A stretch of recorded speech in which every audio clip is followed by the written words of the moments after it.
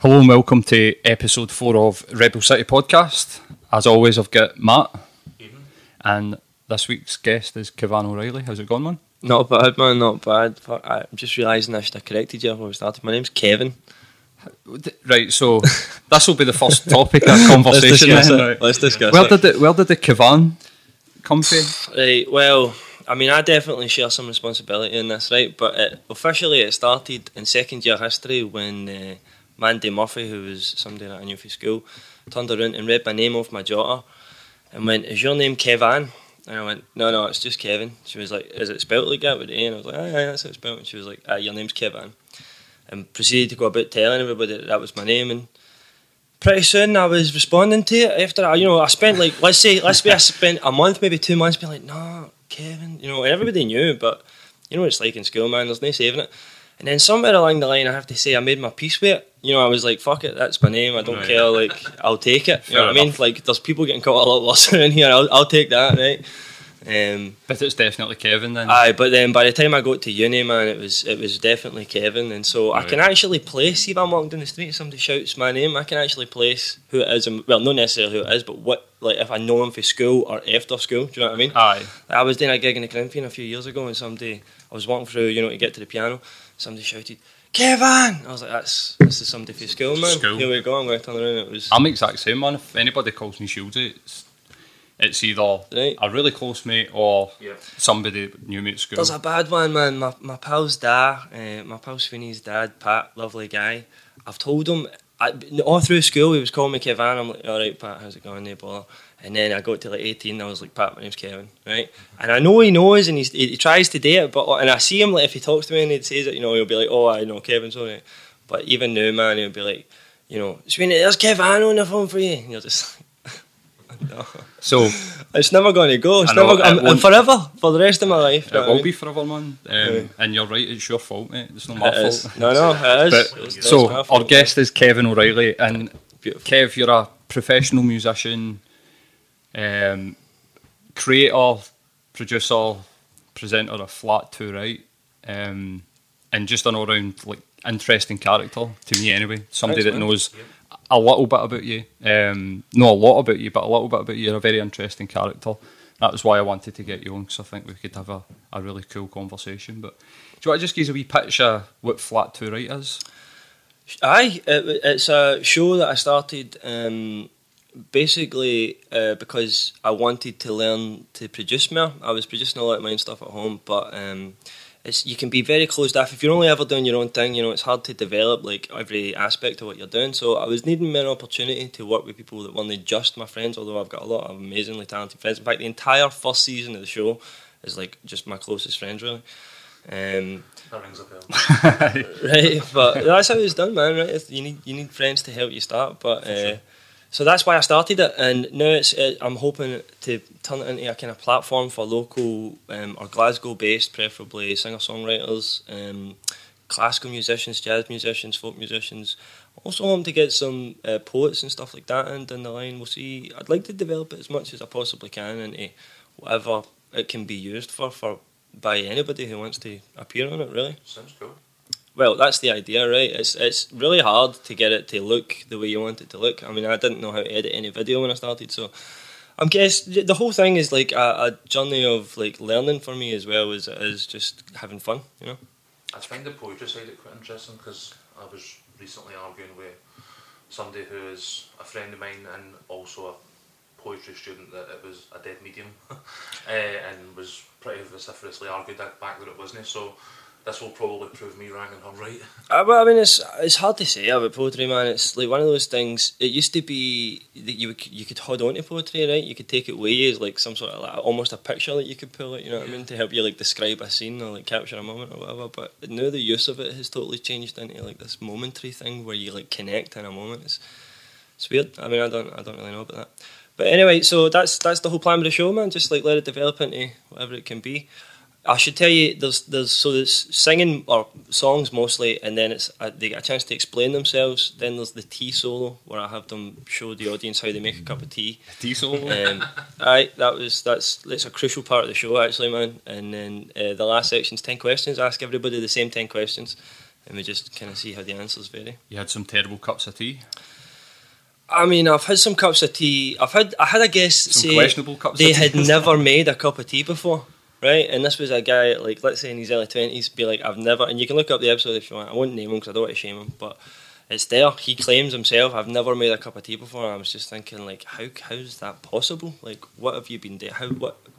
That's a privileged life. On a day-to-day basis, like, how are you living your life? Aye. You've never made a cup of tea? Aye, Like, unbelievable. under the age of 15, I was tea slave. Right? Totally, you get made to make tea as a wee guy. It's Exactly. It was like as soon as you were able enough to hold the teapot, it was get a cup of tea, That's make a it, cup of yeah. tea. If anybody came in, dragged out the room, make a cup of tea. Right. So I don't understand how anybody could.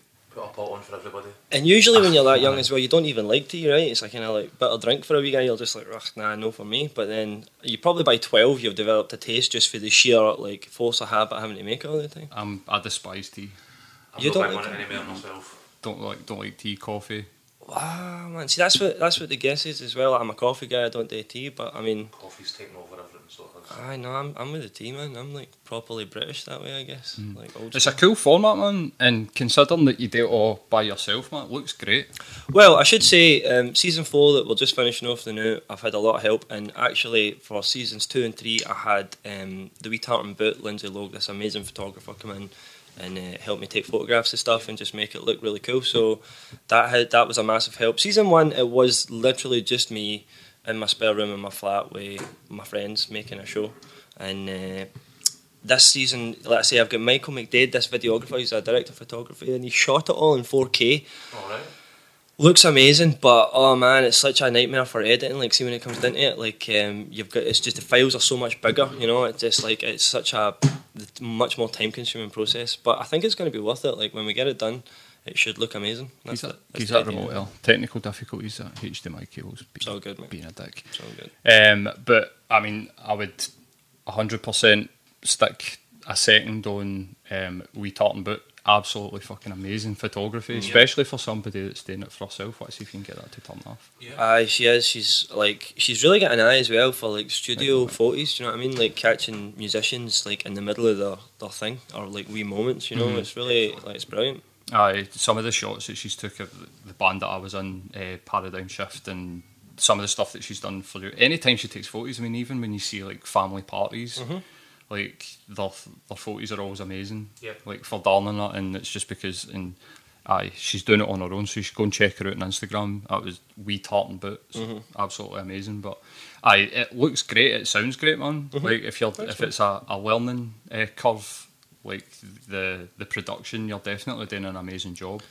Thank you. I mean, for that, I could say I've probably overcompressed it a wee bit. Like this season, I've really tried to be a wee bit more generous with reverb because the first 2 seasons especially, I was like no reverb, no nothing. Like you don't get any help. It was what it was in the room, and that's it. You know what I mean? Like I was just, like super militant about it. No, I'm like a wee bit of reverb. All right, why not? Let's be nice.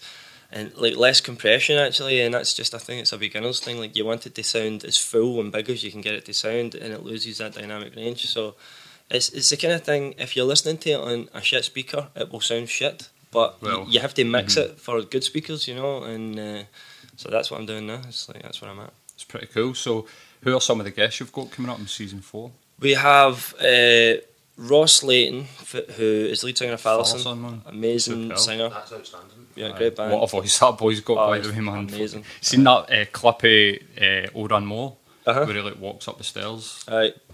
You're No, just like, I know, man. his voice, man. Why they Unbelievable. guys, right? Like you could sing the phone book and you'd listen. You'd buy it as well, like best selling Probably, yeah. album, the fucking A to Z. And that's quite a catch for the Yeah. show type thing. Ross man. is just that nice a guy, like he's such a nice, friendly guy. I just messaged him, was like, you know, would you be up for this? And he was like, definitely, man. Like, let me know when it was. Like, yeah, he's an awesome human being. What can I say? You know. So we had him in. He was great, so friendly. Done as a great set, great show. We had Fergus McCready, who is a jazz pianist, just graduated from the RCS. Really, really good, man. Like, I mean, I'm saying this as a piano player. This guy is on like another level. Like, he is just amazing. Like, unbelievably I'll good take it. pianist. If you're saying that, man. No, then- this guy, honestly, man, like it's unbelievable how good this guy is at piano. So he just released his first album, and it was easy to ask him. I was just glad that he came to do it. You know, like he was such an easy choice. I loved that set personally. For me, that was probably my favourite set, just because I could geek out over the piano-ness of it so much. And who else we have? Katie Doyle, who his stage name is Kitty. She's awesome, and I don't know if you know who she is. I don't want to. Girl with blonde hair. No, she's got black hair, or dark brown anyway, and it's a kind of vintage sound she goes for, you know. I don't want to spoil it by like putting adjectives or descriptive words over it, man. But she's amazing. Like, you'll see it when you see it. Who else have we had? We had Michael McGovern and Jamie Sturt have just started this act. I think it's called Brother Man, and they two do like really kind of folky, close harmonies. You know, they're both really good singers. They host the open mic night at Block on a Sunday night. Nice. So they're super around. I'm forgetting somebody. Where am I at? Oh, we had Melissa Kelly, and the Smoking Crows. Is it the Smoking Somebody's? I feel terrible not knowing the name of that. You can edit that in and put the name in somebody. But with Melissa Kelly and her band in, they were amazing. They were so good. She was the full band in the flat. No, well, it was just the singers, and they do like back and auxiliary percussion and stuff like that. But they were doing really, really nice like 3-part harmonies, and again, it was kind of a vintagey sound. Melissa's such a good singer. Like, oh my god, just amazing singing. Where am I at? Is that 4 or 5? I'm at 4. Is that 4? So I've definitely forgotten somebody then. That's terrible. I'm going to feel really guilty about this when I leave. Let me just think of this for a second. I've got Ross, Fergus, Katie, Jamie, Melissa Kelly. No, I've done it. I've done the 5. So we've got 1 to go, and I haven't filmed it yet. So I'm not going to say who it is in case it changes. Well, I'm looking forward to it, mate. Are you so how do you release them? Are you doing them episode at a time? Do you just block release them? I try to do them an episode at a time. I've been thinking about different ways to do it because I don't know. I'm just kind of making it up as I go. Like, there's a whole other school of promotion, isn't there, and like how to advertise it and get the most out of it. If somebody wants to tell me how to do that, I'd really appreciate it. You can send me an email. At the minute, the last time I done it an episode every 4 days, and before that it was like an episode 1 a week. I thought a week was too long, like it was just getting a wee bit too far away. So 4 days, maybe I'll do 1 3 days. I don't know. It's hard to say. And what's the plans? You were saying that you're wanting to expand it. What's the ideas that you've got kicking about? Well, this season, the last episode will be Jamie and Michael, who, as I say, host the open mic night at Block. And so the last episode, they've both done the show before. Jamie was on season 3, Michael was on season 1. So I thought I recognised. Did you say Michael McGovern? I thought I recognised the name, so I watched that episode.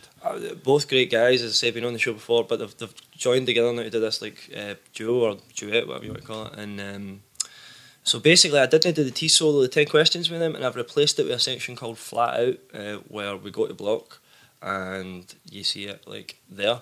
We'll probably do more of that. We'll probably go out to venues and maybe festivals or whatever and see what we can see. It's conceivable at some point we will organise a gig of previous guests. Other than that, I mean, I don't want to say too much because it'll keep changing. Aye, man. Well, that's like we've been really lucky with the guests, especially. This season is so tight, you know. Like everybody, they just were so on it, man. Like you could have easily sold tickets, you know. Like if you put them on a bill one after the other, it would be an amazing gig. Mm-hmm. So, but then I don't know. I mean, there's a long way to go with that. We'll see how it goes. Cool concept though, man. If you could put a show on and have like 5 of the acts that you've had on the show, it'd be a good night, definitely. We might get it there at some point. I mean, we need to wait and see. There's, you know, we've done it completely unfunded. Nobody's getting paid for anything. None of the artists or me, Michael, or Lindsay are getting paid for anything. So we're hoping to develop it into some sort of profitable model in the reasonably near future. But at the minute, we're all learning, we're all loving it, we're having a good time, and we're all very grateful to the artists for coming in and doing it for free. Absolutely. So you're the same as me, like you have it in your flat basically. Mm-hmm.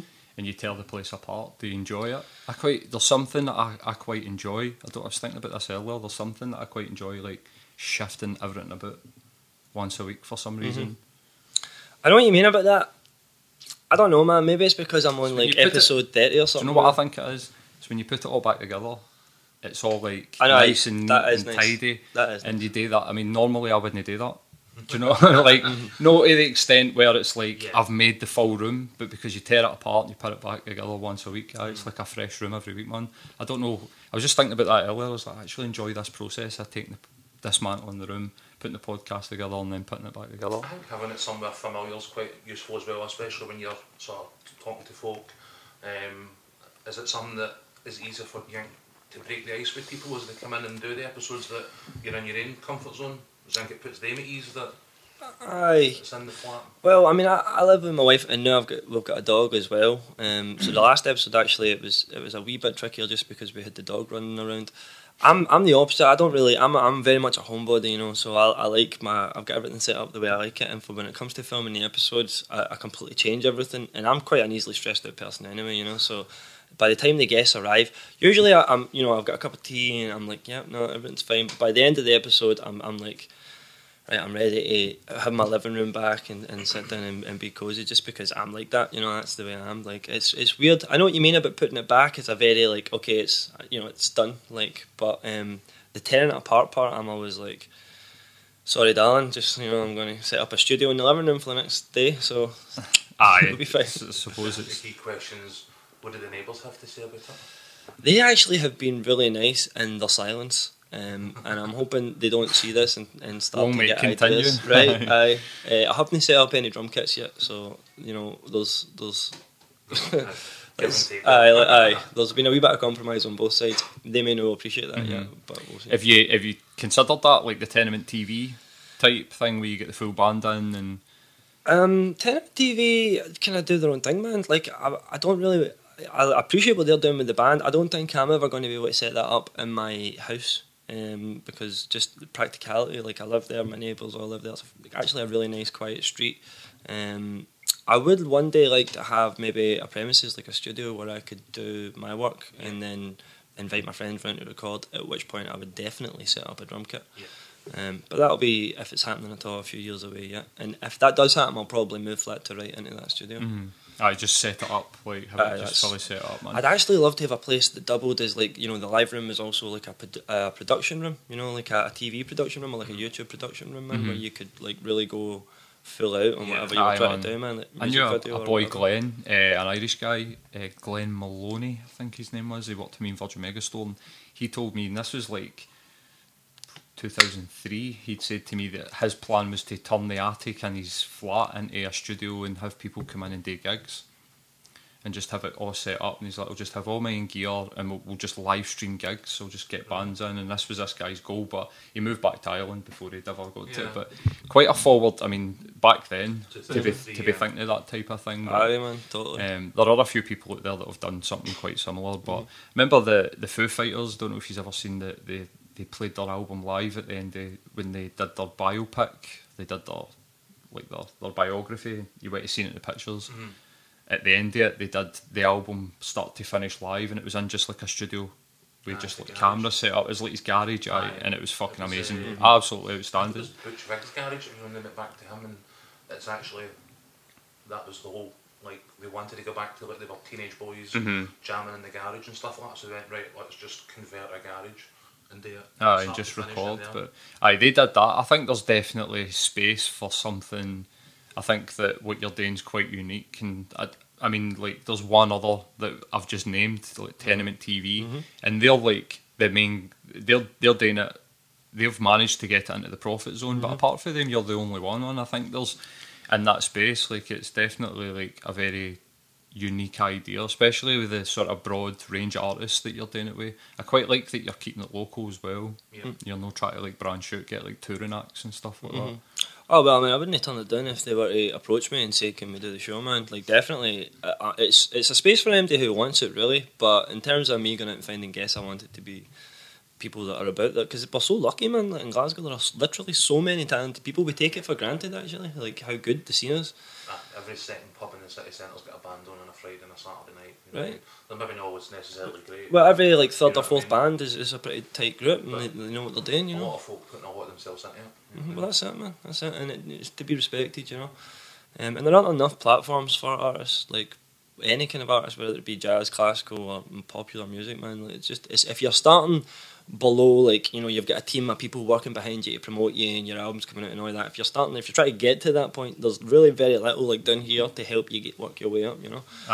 Definitely. It's like almost just nothing until you're something, and then you get all that, you get everything. But when you're below that, I don't envy people. I mean, like, even when I was doing gigs in the music scene and stuff, and we did a few gigs together.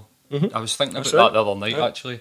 And I was thinking, like, what a fucking run you got, by the way, because you played 3 Ampersand shows, you played a sold out gig at Sleazy's, a sold out gig at Tuts, and a sold out gig at the Barfly. Man. See at that point in time on the Glasgow music scene, And I enjoyed it as well. It was a great time. That was it. Like, I was a really good point in time. 17 or something at that point, I think. Because I can remember people asking questions in Barfly. Might have been 18. Let's say I was 18.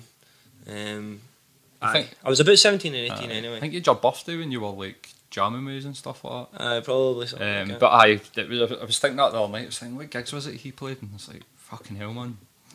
Probably three of the best gigs that we did in Glasgow, like, and round about that time. But how do you like survive as a modern day musician? I'm really lucky in that I can do piano bar gigs, so I just let her play and sing for 3 hours in exchange for money, and that's it. That's how I pay my bills, man. So I keep myself solvent. If something else comes up, I'm quite lucky. Like, I'll get other projects here and there. That always supplements the income, but ultimately I'm reasonably comfortable. I don't live a luxurious lifestyle, but you know, the bills are paid and I can have a wee bit of fun just by playing piano at night.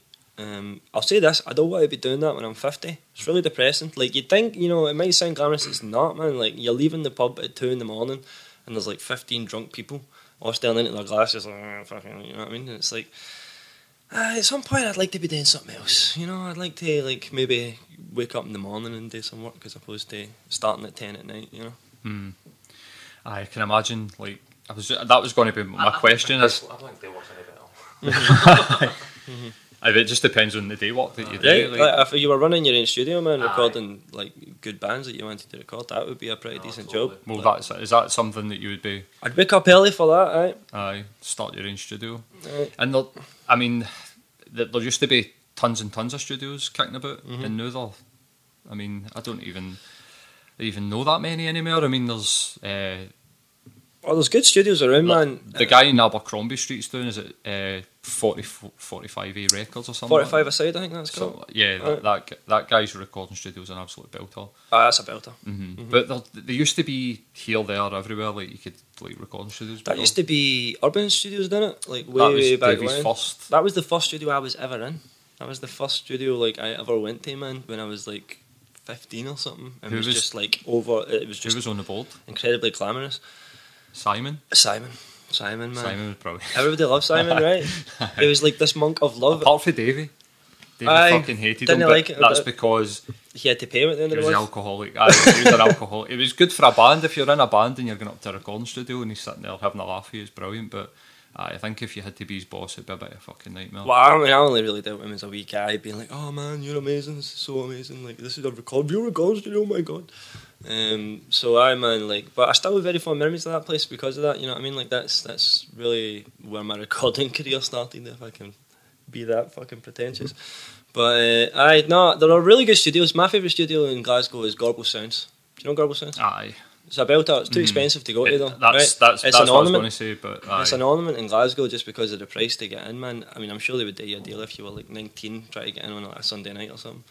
But that's the problem, right? See, like, if you want the gear, like the £250,000 desk and like the fucking $8,000 preamp and all that, how are you ever supposed to afford to do that if you're just unless you're already, like I say, an established act with money and a team and all that kind of stuff behind you? Like, somebody down here, that's known. You're never affording that step into that studio. Technology kills. I think that technology's killed a lot of these sort of like low to mid range recording studios where you had to. I mean, when I first went to a recording studio, the idea of like turning on, plugging in, recording was just like absolutely no chance. I mean, even just sitting demoing on your phone is sufficient sometimes just to get a demo done, get a track. But I think that technology's killed that sort of low end recording studio. It's I mean, Gorble Sound. Just doing it in their rooms and stuff. Well, that's it. That's what I'm saying. Like, people, you can get a high quality recording out of a MacBook that would cost you maybe like $2,000.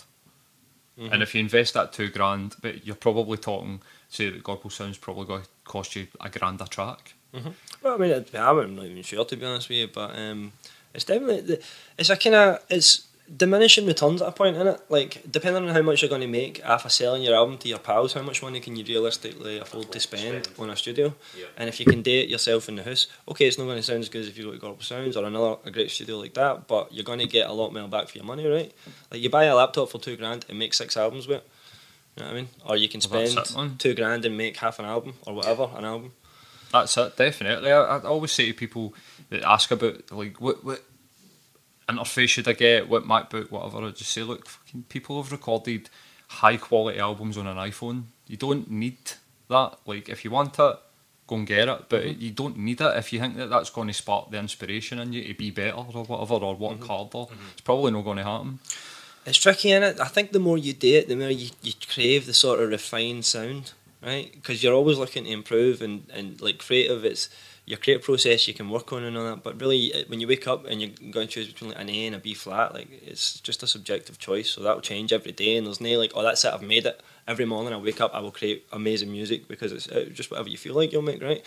So you can work on audio in a way that you can't really work on music. You know, you can refine the sound to the point where you're like, right, that's exactly how that should sound, like that microphone and that preamp on that instrument, that's how I do that, you know what I mean? Yeah. And every producer, I think, has their own journey in that way. Like, you develop your own relationships with equipment and how to get the right sound. Do you think that you would have an advantage because you're an amazing musician? No, even just like you get guys that are great musicians, or like I would consider a good musician. Do you know what I mean? Like Richie, I would consider a good musician, but guys like you, when you play, it's like you were saying about that guy earlier on. For me, you're on another level. So if that guy's on another level for you, it's like I don't even want to hear him play. I don't even think I would understand it's that. It's depressing. You're just like, oh god, my goodness. But do you think that that's something that's? I think that the past like 3 or 4 guys that I've been in studios with have been technicians. They've not been musicians. And maybe even only once I've been in with a proper good musician. And when I was in with that guy, I felt like he brought something to the project, rather than just like, right guys, with these what I do here, right, go and do it. He was actually like suggesting stuff and hearing things in the music that we weren't listening out for. Do you think that would give you an advantage? Because I think that for me, if I knew that you were an amazing musician, which I do, I would be like dying to work with you in like a recording studio setting. Do you know what I mean? I think, I don't know. There's different skills, really, right? Because I think of music very musically, or at least I always have done. And recently, when I've been working on production, I've been trying to think it more the way producers or engineers will think about it, which is in terms of frequency range. And it's a really hard thing to do. Like, I'm listening to it going like, oh, that flute's, you know, it's too loud or whatever, and they're like, oh, there's too much at 18, you know, there's too much at like 16. They're thinking about it in like EQ number terms, and I'm thinking about it in terms of notes. So there has to be a balance in there, and I think there's room for both, man. Like, you could look at like the Beatles, George Martin, you know what I mean? Like, that guy, without his musical knowledge and ability to arrange and all that kind of stuff, the Beatles wouldn't have been as good, right? So he definitely, like, having the musical ability there has definitely allowed him to just add so much to those recordings. But at the same time, you can look at a lot of other bands that it's the sonic sound that they're after, do you know what I mean? Like, it's not so much about the arrangement, but like the sound of the album. Like Las Vegas is a good example of that. Like, their first album is just soaking wet in reverb, and it's all just this like giant cathedral guitar sound. That's like, I don't know if you could call that musical arrangement as much as it's like production. You've thought about that and just went, I want this to be like, you know what I mean, like massive. Aye, so I think that a good mix of both, definitely, but I think that like, what I was saying, there's been a shift towards the more sort of technical side. Like you're saying, like more engineers, less sort of less musicians, I suppose, that are working in sort of recording studios and stuff. But like the Glasgow music scene, like for you, do you work in the music scene other than like the piano bars? Well, I try, man. I mean, like anything, it's a cliquey business, right? Like, you have your friends and other people have their friends, and you all kind of work together. But I'd say that I try to be friendly, and I would work with anybody that would be wanting to work with me. And some people, I mean, unfortunately, I would charge, you know, but I would work with them. Like, it's just the way it is. You've got to pay the bills. It's just the way it is, man. Right? Like, I'm a professional. So I guess I try to keep myself about as much as I can. Like, It's weird, man. Like, Flat 2 Right, I can invite people in on that. I can say to them, like, come on in and do this. And in that sense, I can connect with the community. But in other ways, I need the community to invite me to go and connect with them. Do you know what I mean? Like, it has to be a two-way street. I think in the build-up to this, I read on your sort of Facebook, social media that you've been involved in. Is it the Sloan's Opera? That's right. Aye, no, that's right. Noise. About that? Aye, well, I was commissioned by Noise, New Opera in Scotland Events, great company, supporting young composers. They asked me to write a 15-minute opera about PrEP, which is a thing that Scotland have just made. It's a drug that prevents HIV that Scotland have just made free on the NHS. So basically, if you take PrEP and then have unprotected sex with someone who has the virus, you basically won't catch it. I think it's like 96% effective or something like this. Okay. So it's amazing. Like, it's absolutely amazing, this like breakthrough in technology, obviously, of prevention. And they wanted to celebrate it. So Jenny Knotts, this amazing librettist, wrote this really lyrical libretto and sent it over to me, and I wrote the music, and that was good. Ran for a week in Sloan's. I think it went well. Like, I really enjoyed the whole process of watching these amazing performers take, like, because when you write it, you know, I was scoring it, which I hadn't done for years actually since I left uni, but when you're scoring it and then you look at it and you're like, oh, that'll probably work, but I don't know, and then you see them like taking it off the page and turning it into an opera, man, it's magical. Like, it's an awesome experience, right? So, and then I got to watch it being performed for a week in front of audiences. Like, it was an awesome time, and they paid me for it. Do you know what I mean? It's sick. It's so amazing. Like, when it goes right, it's like it goes so right. Yeah, I had an absolutely amazing time, and I'm very grateful to Noise for commissioning me to do that. I can't even imagine what it would be like to try and score something and I'm try and I'm hear it. baffled by the notion of a 15-minute opera about AIDS. Well, I should explain it. It wasn't a concept that just would daunt me, I think. The libretto was very like lyrical. It was very poetic. It was sort of an untraditional libretto. Like, normally you'd look at characters in a place and like a narrative that has like a beginning and end, but it wasn't like that. It was more like a poem, and it was these unnamed characters in this unnamed place that were speaking in no clear conversations to each other, but in very like poetic phrases, almost to themselves, but at the same time with each other. Yeah. And it was called Love Speaks. I'm actually not sure who came up with the title. It was not me. Not that I don't like it. It's just that it's sort of it was more complicated than that, right? It was like these people are trying to connect in this sort of very strange way. Do you know what I mean? Like, musically strange and like lyrically strange. Very abstract is a good way to put it. And by the end they sort of get together, and they have been able, like, the point is PrEP has enabled them to get together. You know, it's freed them to be less anxious about, you know, is this person infected, do I need to be careful, whatever. They're free to go and allow love to do what it's doing. Something that's explicitly for like the developing world? Is that something that where, you know, they're going to try and use as a preventative measure? I mean, I would certainly hope so. Yeah, we've done a quick Q&A about it. I'm in no way an expert, but I know there are people who are like expert in this field who are like thinking it could really help us to eradicate the AIDS virus eventually, if we can use it in places like Africa, but also in developed countries. There's no reason why people who are wanting to have a free sex life can't make sure that they're protected. Okay. It's funny that we've not heard anything about that. There you go. I must have been just sleepwalking my way through that one. Possibly. But how do you find working by yourself as a musician? I need other people. Mm-hmm. I don't think I've ever really worked on anything by myself. And I was thinking about this question. So it's something that intrigues me, especially with like thinking about like mental health and how do you keep yourself sort of fresh and motivated. But how do you find working by yourself? Well, I mean, I don't always. Sometimes, you know, I definitely have parts where I'm less productive and less motivated, just because it's easy to get on top of yourself as well. You know, if you're your own boss and like you've set a goal that's up here and you're constantly trying to reach it, but I mean, like way up there. So it's like in 10 years I'll be there. Do you know what I mean? Yeah. It can be hard to be like to take the day to day in perspective of that. Do you know what I mean? Like, you can feel like you're nowhere or you're going nowhere, and that can be it's a difficult thing to manage. I'm very lucky in that I'm married and I love my wife very much. We've got a great relationship, so every day I have, you know, human contact. Like, I'm never isolated to the extent. I have seen myself when Claire's like in Germany visiting her mum and dad.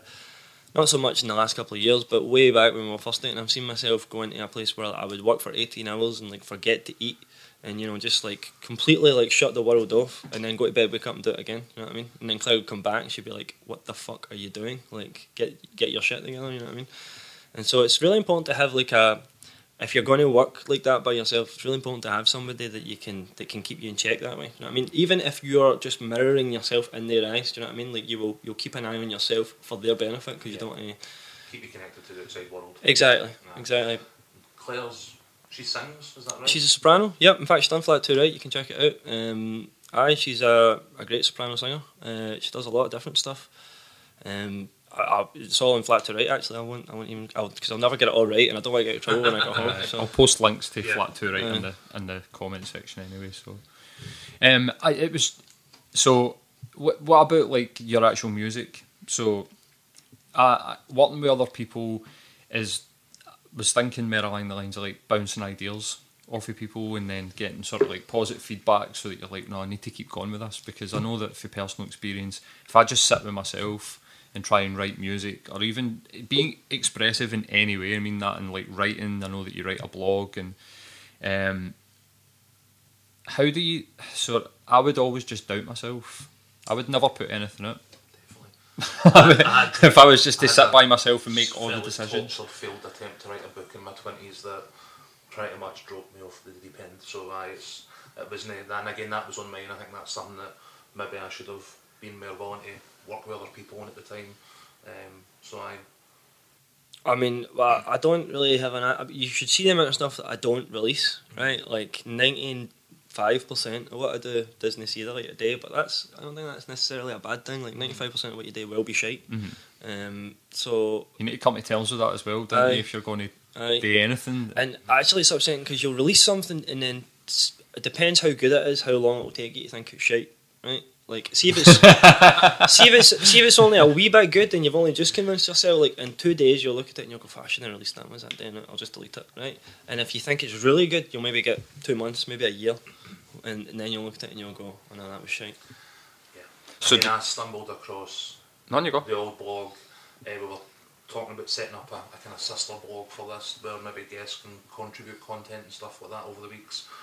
So I've got a few guests that enjoy the writing process, and part of that was that I stumbled across it, and I've not brought the courage up to read any of it yet, because you're talking 2 months. This has been maybe like 10 years. The doubt is there. I surprise myself. Like I go back and listen sometimes to like music, and I find that it's better now than what I thought it was then. It can go full circle that way, I think. It can go that way, or not that you say you need to think it's rubbish, but just if you take a long enough break, and it's the same way if you over listen to a tune, right, and you go, "I love this song," and then you listen to it 100 times and you hang on, "Oh shit, fuck it, I don't want to hear it anymore." Then you get 5 years and you hear it again, you go, "That song's fucking brilliant. Why did I stop listening to that for?" Do you know that way? I think it's the same thing. Like you because you're in music, you're going to listen to it, right? So you do your mix and you think, "Oh, that's fucking brilliant, I love it." You listen to it for 6 months and you go, "Right, well, I've kind of heard it now, I don't want to hear it." And then you wait 5 years and you listen to it again, you go, "That mix is fucking brilliant, man." Do you know what I mean?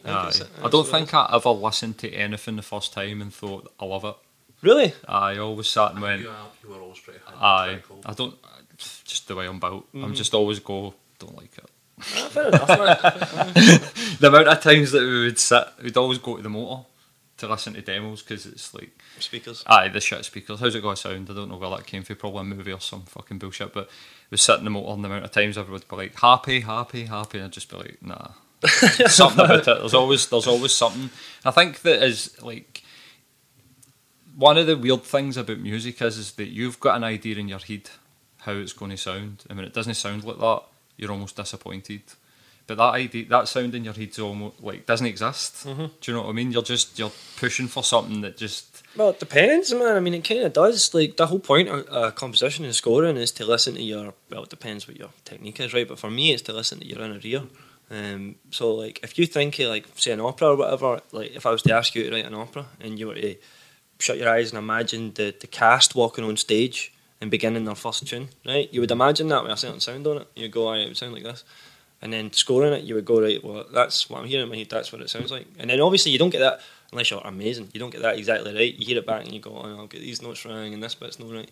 And you just adjust it from there until hopefully you get to a point where it's exactly what you want, you know what I mean? I don't think I ever got good enough at doing that.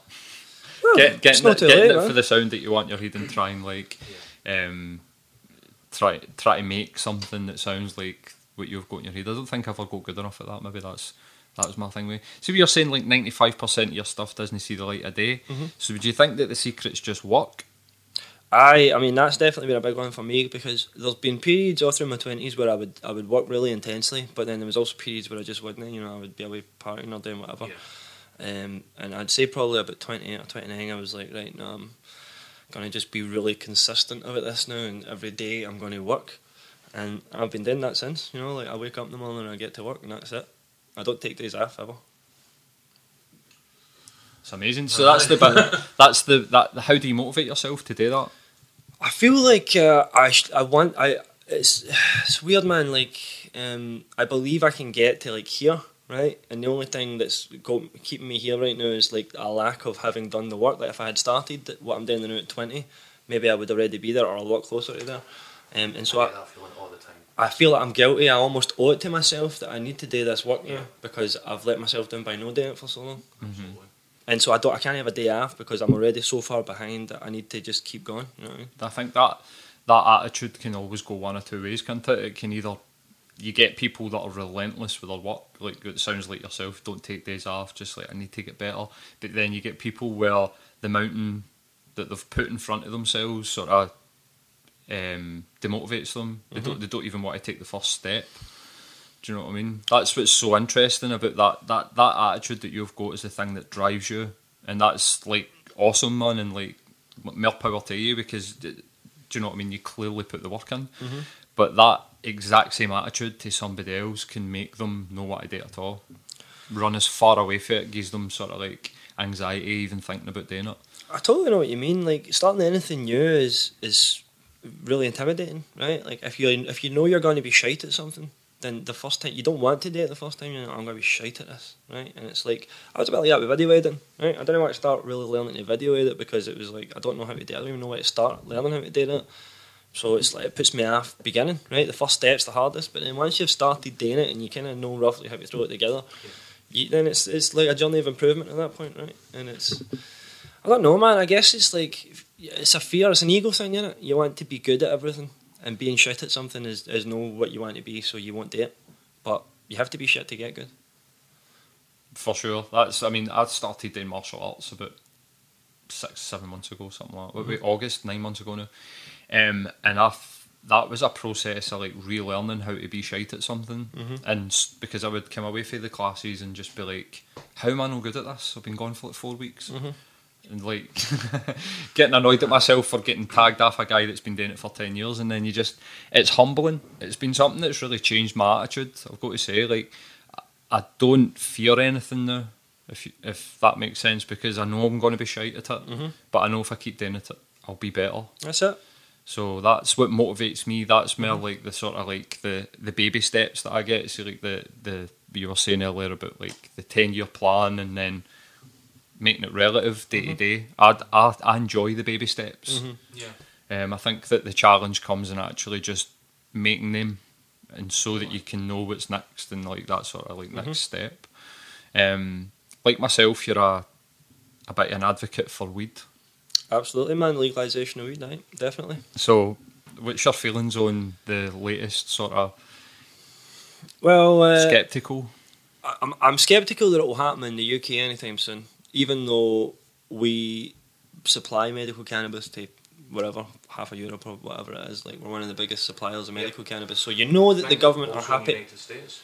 Is that right? Bigger than, well, one of the biggest importers, I think. That's amazing, right? So you know the government are happy to profit off it, and so you would need to assume it's a public health concern, right? Like the people can't have it, but then you look around the world now, and it's getting legalised, loads of different places, like more places than I can name at the minute.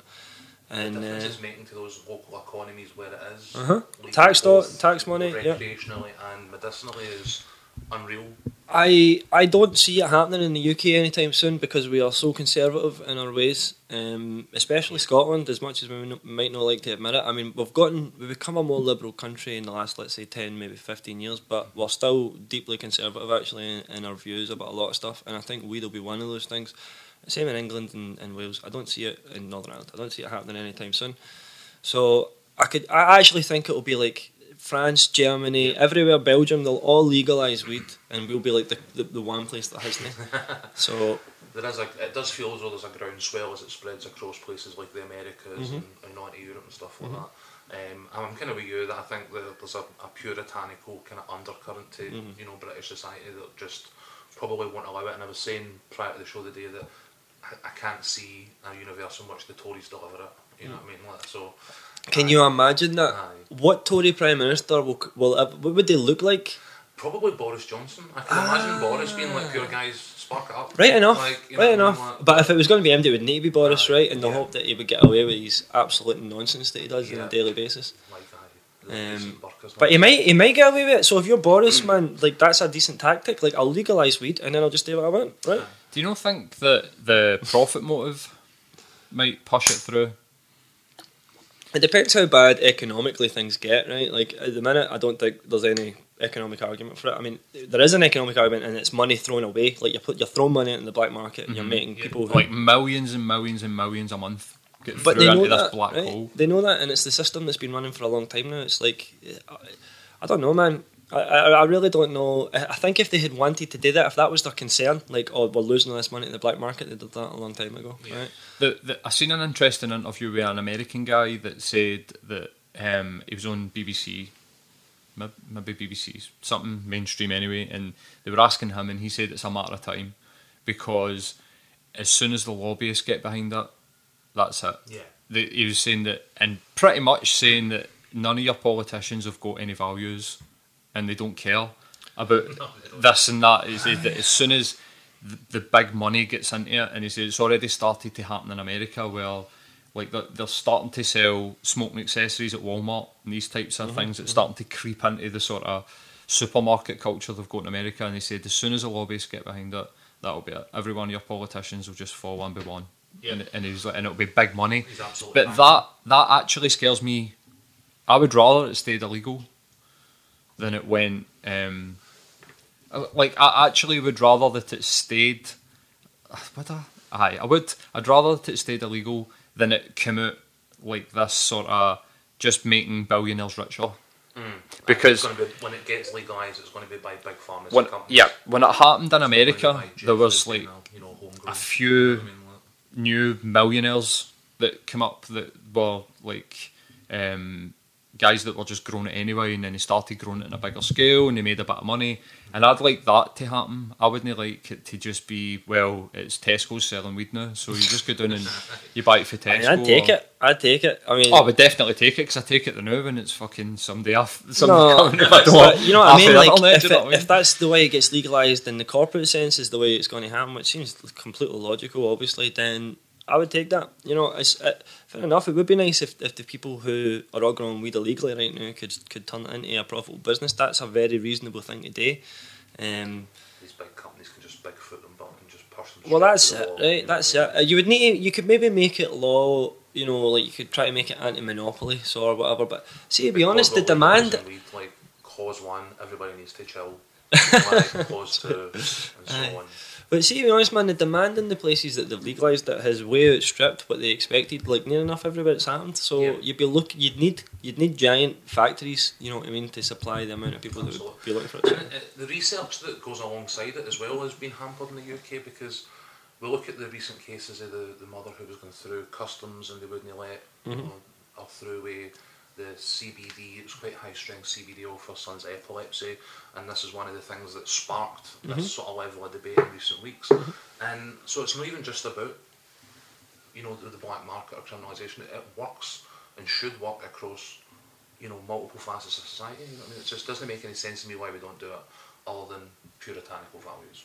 I think that's what it is. I think because it's been illegal long enough now, it's seen as, you know, it should be illegal. You don't question something that's just the status quo, right? Or know everything. And it's strange because there seems to be two schools of thought, which is people who are like, no, of course it's going to be fine, we can legalise it, and look at the other places, they're all fine. And then there's people who are like, no, that's like opening the door to criminals to make money and all this. So. It's this. What I find fascinating about it is the argument. They make arguments against statistics. So that we've got all we don't have it all, but we've got a fair amount of data now based on the legalisation that's happened even in places closer to home like Portugal. And they decriminalised, and all the statistics that are coming out of America and they still make the same arguments here, and you're like, how can you argue against facts? They're telling you that the use in teenagers goes down when you start to regulate it, but they still go, we're scared that it's going to send our teenagers do Are they? afraid to go to Tesco's and buy it, you know what I mean, or Walmart and buy it, you know what I mean, like, become like the old top shelf magazines that they wanted to go to the counter with, you know what I mean? I think that it will become legal eventually. I think that anything that happens in America happens pretty much everywhere in the West. I don't see it anytime soon, but I think inevitably it will happen. Simply because it's like you say, the spell seems to be gone in that way. I think we'll be one of the very last countries in the world to do it. I don't know, man. It's just the way it is. It's just the way. Do you think an independent Scotland would have done it well? I think we'll get more chance in an independent Scotland. Although again, I'm not 100% on Scotland's liberal credentials, man. I know we all like to believe we're a super socialist liberal bunch. The SNP passed a motion at a recent party conference in favour of medicinal marijuana that then lately didn't sort of pan out in legislation because of minority government or whatever. But yeah, it was something that they've touched on in terms of the SNP. But again, I don't think they expected it to ever go the distance when they did. I think it was a headline they were after. Really. Not sure what the legality is if we could legalise it in the Scottish Parliament and have it be sold in Scotland. I'd like to believe we could. That'd be awesome, and you could make an excellent argument for it now, which is, well, the budget is getting cut, we need to raise new tax money, and this is a perfect way to do it. However, you would imagine England or Westminster would object to that on the basis that it's like, well, we're going to, not only are we going to make a fortune in tax, but we're going to have tourists, weed tourists coming up from England across the border buying their weed and going back. So I mean, the economic argument for that right now, like Scotland having it legal and England not having it legal, is stronger than just legalising it across the UK from Scotland's point of view. Yeah. So you could say you're missing a trick by not doing it. However, I don't think it's going to happen anytime soon. Fair enough. That's it. So what makes you think that Scotland isn't as liberal as what we think? Just the history. Do you think that was it more historical rather than historical, but also like the status quo the way it is, man. Like, the amount of orange walks like we have every year, I don't see how you can justify that. I just don't see how you can justify that, to be honest with you. Against, let's say, no having a St Paddy's Day parade, right? You'll say we can't have a St Paddy's Day parade that might incite violence. We can, however, have 1,000+ orange walks a year and pay for it. And things like that. Now that's just one example. Here's a good example. Here's a perfect example. Scotland didn't, and this is historical. Scotland didn't legalise homosexuality until 1980 or 81. Can't remember the exact year. England done it in like 67. So that shows you, like, we've got a more, let's say, waspy, white Anglo-Saxon Protestant, like very stuck. Like, this is how it has to be. Yeah. What was it? It took us like 13 years longer to do that. I would argue it's a much more conservative, for want of a better term. I don't mean Tory, but like conservative in terms of social values. I think pre and post Thatcher Scotland are almost two different places, and I only learned about that very recently. The deindustrialisation, like Scotland, it was just like catastrophic, and I think it's pushed so many people into the working class that I think that it has changed. But that's interesting. I didn't know that about Scotland and homosexuality. And I think that the bubble that was created by 2014 and the Yes movement made me feel like we were a more progressive, liberal, and there was a couple of years there where the sort of, for want of a better sort of way of putting it, the sort of more Protestant, like the west of Scotland, that sort of culture was kind of like in the sort of shadows, but now it seems to have come back with a vengeance. Especially the last 2 years, I've felt that kind of people like actively supporting a priest getting spat on or whatever it happened. Do you know what I mean, on social media? And I think it sort of shone a light on what was there, right? I do believe there's a lot of people in Scotland that are very liberal and socialist minded and very seeking egalitarian society, but everybody can get a chance, no prejudices of any kind. This is the thing. I mean, and even just in terms of the Orange Walk, I don't necessarily think they should be off the streets. I think that they have a right to expression, same as the Paddy's guys. Like, there is obviously a level of responsibility. I would have them in parks, marching around in circles to their heart's content and no bothering the rest of the world. I'd have them pay their own costs. You know what I mean? I'd support that. See if they wanted to pay their own protection. I'd be all for I it. think just coming from the Liberal side, I think you need to watch about stamping down on free expression. You know what I mean? Where does it start? Where does it stop? Just because what they're saying is something that we don't like, and that's I don't like it in any way, shape or form. Me neither, but at the same time, I think you're spot on there. Like, if you can afford, if it self-sustains and you want to do it, go for it. But why do we pay X amount of £1 million every couple of years to? The problem isn't so much with the orange. I mean, I have no problem with Protestants or not necessarily in itself with orangeness, although I do know a lot of people who use that as a vehicle for their bigotry, right? And I would like to see that more addressed by the orange community, who I know are no bigoted at their core, like at their, they're good people who just have their own community. That said, it is used as a vehicle for the bigotry of a lot of people in Scotland, especially in Glasgow, and we've all seen it, including them, I'm sure themselves. They can't be blind to it, right? So I would like to see them doing more to that. But ultimately, I think when you say you can have an orange walk, you can't march, you're not allowed to march, right? I see that as, well, what is going on there, right? That's systemic prejudice, that's systemic bigotry. Like, if you're saying they can have marches all year round because that's just tradition and it's the way it is, but you can't have a St Paddy's Day march, one of the only countries in the world, seriously look this up, one of the only countries in the world, Disney have a St Paddy's march. And I can't get a good reason for it off anybody. No, I'd like, if there is a good reason, somebody write it to me, I'll feel better. I'll sleep better at night, right? Because right now it's like, what's going on? Like, that's not right. I know. I think in another kind of similar area to what you're talking about, both in terms of, that the two sides of that argument, and also the sort of conservative nature of Scotland is like the recent Offensive Behaviour Act. Like, so for me, that was again a government legislating against free speech and free expression, which is supposed to be essentially the sort of number one right in a free society.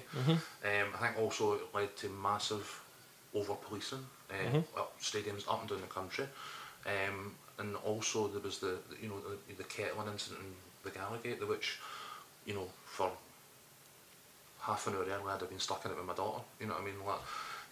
So it's one of them where I think that conservativeness that you talk about in terms of Scotland as a general, how it legislates and how it acts, can definitely be seen in a few examples, and obviously this is one of them. I just don't know. It's one of these ones where I think it has to be respected, the expressions, but the responsibilities that come along with it. You see it recently with guys like Alex Jones and if the fella who was teaching his dog stuff.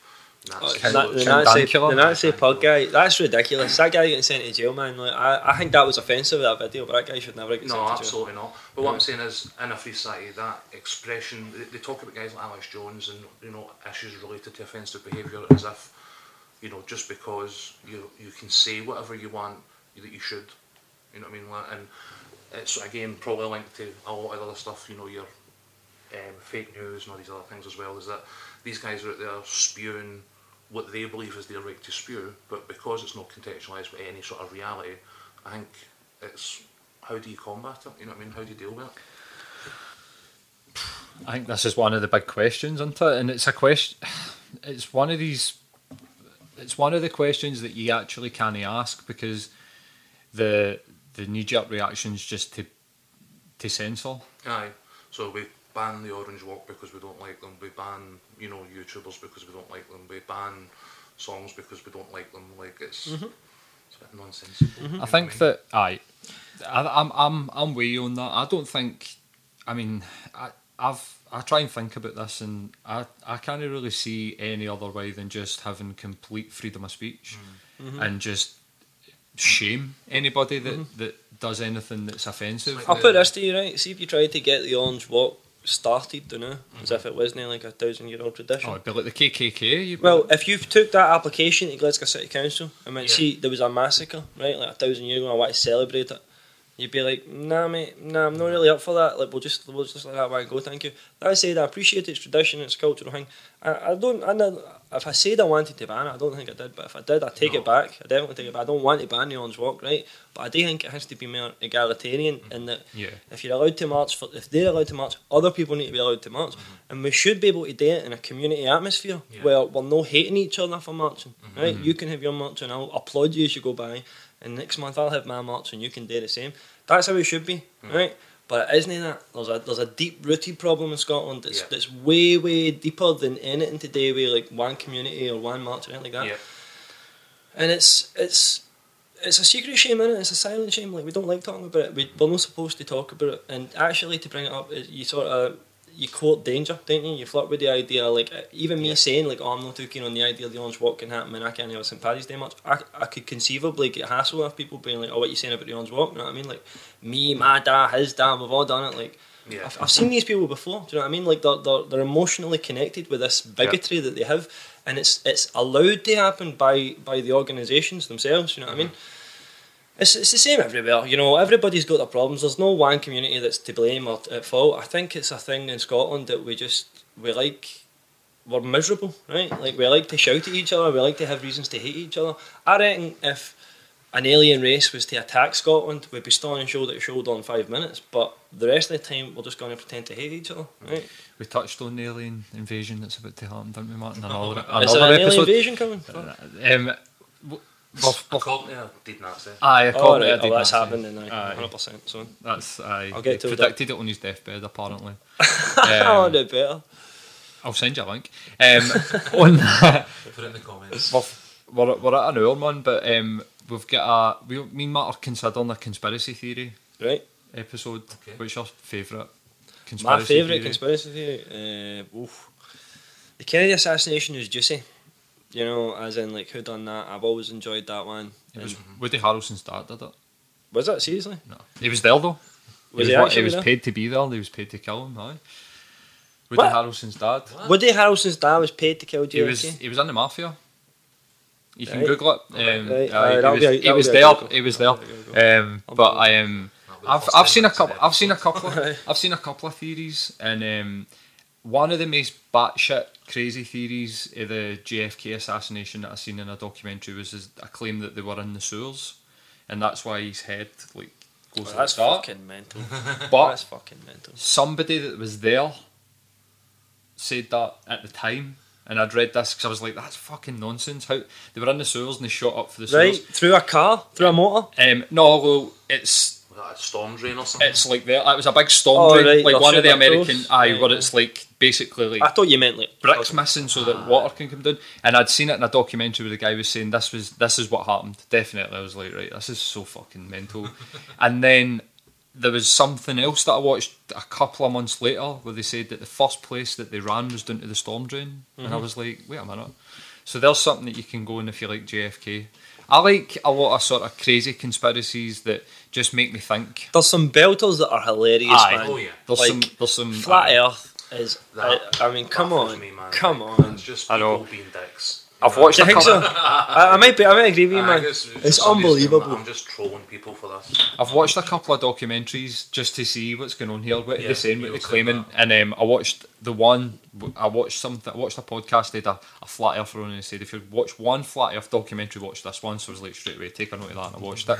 And basically, all the arguments are based on if physics didn't exist, this could be possible. I mean, he was saying stuff that like. That planes taking off are like holograms because there's no air. There's no like you can't do like the air pressure to fly and stuff like that. It was so fucking mental. And this was their flagship documentary. Right. I've just never heard an argument that I've thought, oh, that makes sense, right? Like, I don't get it. I don't understand what's converting people to this idea that the Earth must be flat, actually. I think it's just a complete bam up. You think so? Just Aye. a lot of trolls that have agreed People just around went, our "Aye, fuck community. it." People are getting annoyed by that. So- People jump on that. Do you think somebody's maybe been sitting and went, let's see if anybody believes this shit? And went, the Earth's flat or whatever. But it's been a popular one. That's a really... A guy shot It himself goes into back space, like, in a homemade rocket. So he to did. try and prove Did it. they survive? Take photos and prove that the Earth was flat. Did they survive? Well, I'm assuming so, but it was one of the ones I read it in the build up to it, and then went, nah, bullshit, and then never went back to it. You know what I mean? So he might have actually proved that the Earth was flat, and I missed it. To be fair, you know I feel like we'd have heard about that. I feel like if somebody managed to take a picture on their iPhone of a flat Earth, we'd all know about it by now. Aye. Like, that would have hit Twitter like a fucking fireball. Aye. Like, fuck's sake. I think my favourite one, it's not even my favourite one, it's just one I've heard recently is that all dinosaur bones or fossils are actually big birds. And it's a conspiracy to make people think that oil will run it, and in fact that oil isn't a fossil fuel. It's just the centre of the earth is just made of oil, and it reproduces constantly, and that's why like they come up with this idea of the dinosaurs and fossils. You need to think these people are just sitting like in their house eating fucking Doritos and then say, "Oh, do you know what? I think theirs full of oil." And then write it down, and people go, "Oh, he's right. Have you seen this?" Do you know? Aye. Do you know whose church promotes it? Promotes the idea? Jeff Sessions. Jeff Sessions. That's his church. They are Promote full that of oil. idea. They think that oil. So this is all like coming together with the sort of climate change and all this, and you're like, where's this? Is this coming for this wee fucking? Some of the stuff, man, that you hear coming out of churches in America, man, it's fucking unbelievable, innit? Like the Westboro Baptist people, man, is they've got to be some of the worst human beings alive, man. Like it's unbelievable what they do. I think it's incredible what you can make somebody believe, like that they would actually believe that some of the shit that they fucking, some of the stuff. I mean, gone and protesting like soldiers' funerals and all this type of stuff. I mean, it's crazy. I loved the Foo Fighters. Getting back to the fucking Foo Fighters, I do love the Foo Fighters. But did you see when they went and played for them? So the Westboro Baptist Church protested outside a Foo Fighters concert, and the Foo Fighters got on the back of a truck and dressed up as rednecks and went and played, while playing Leonard Skinner and stuff. To them. It was Having fucking said that, awesome. Did they enjoy it? Were they enjoying it? I think they were. They're good sports. They're good sports. That's the thing. Like when anybody goes and approaches them, they're like the ultimate trolls. I don't actually believe that they actually believe what they think they believe. I've seen a few that went through things with them. I'm not sure about that, but I know. there is a reaction factor to the protest. Definitely, you know what I mean. Like protesting. I'm just thinking, right? Like if my let's say big brother or son or uncle or whatever was dead, right, in a war or something like that, and I turn up to the funeral and I've got this fucking crowd of fannies outside going, "Aye, God hates fags," and that, mate. You'd be wanting to kill him. You'd be like, "What the fuck are you doing? Get to fuck! You don't even know this guy." You know what I mean? Like, what right have you got to turn up and talk shit? You know what I mean? Oh, it's horrible. Military funerals in America, like that's a sensitive thing for them, and almost everybody that's going to be armed. You know what I mean? You're going to get shot. Surprising that none of them have been shot. It is actually a surprise, isn't it? Just show you. Like, when I'm saying they're good sports, I'm not meaning that they're nice people. I'm just meaning that when the cameras come, they're more than happy to put on a wee show. So I would have probably thought they would have probably jumped about like Foo Fighters. They'd have probably not been like pure get to fuck or whatever. They'd have been pure loving it because the cameras were there and like getting some attention. Because that's really all that they're there to do, isn't it? Is to get some fucking attention. It's just a whole bunch of people that need to fucking, I don't know, get their hole. Get laid a wee bit. Aye, smoke some weed. maybe. Anyway, dude, that's us past hour, man, and we've got a Celtic game. Aye. What time is it? It's 7 minutes past 5, and the game kicks off at 7. So fine, man. The game it starts on BT Sport 6:30. So we'll stop there, man. Thanks very much for coming on. it's been my pleasure. Thank you guys for having me. I hope this. I'm really enjoying your show. I'm going to keep watching it, and I hope it all goes well for you, man. I'm looking forward to seeing it develop. Thanks very much, dude. And all the links for Flat 2 Right, anything that we've spoke about, we'll just fire in the links down on YouTube and SoundCloud. Cheers, man. All right, see you.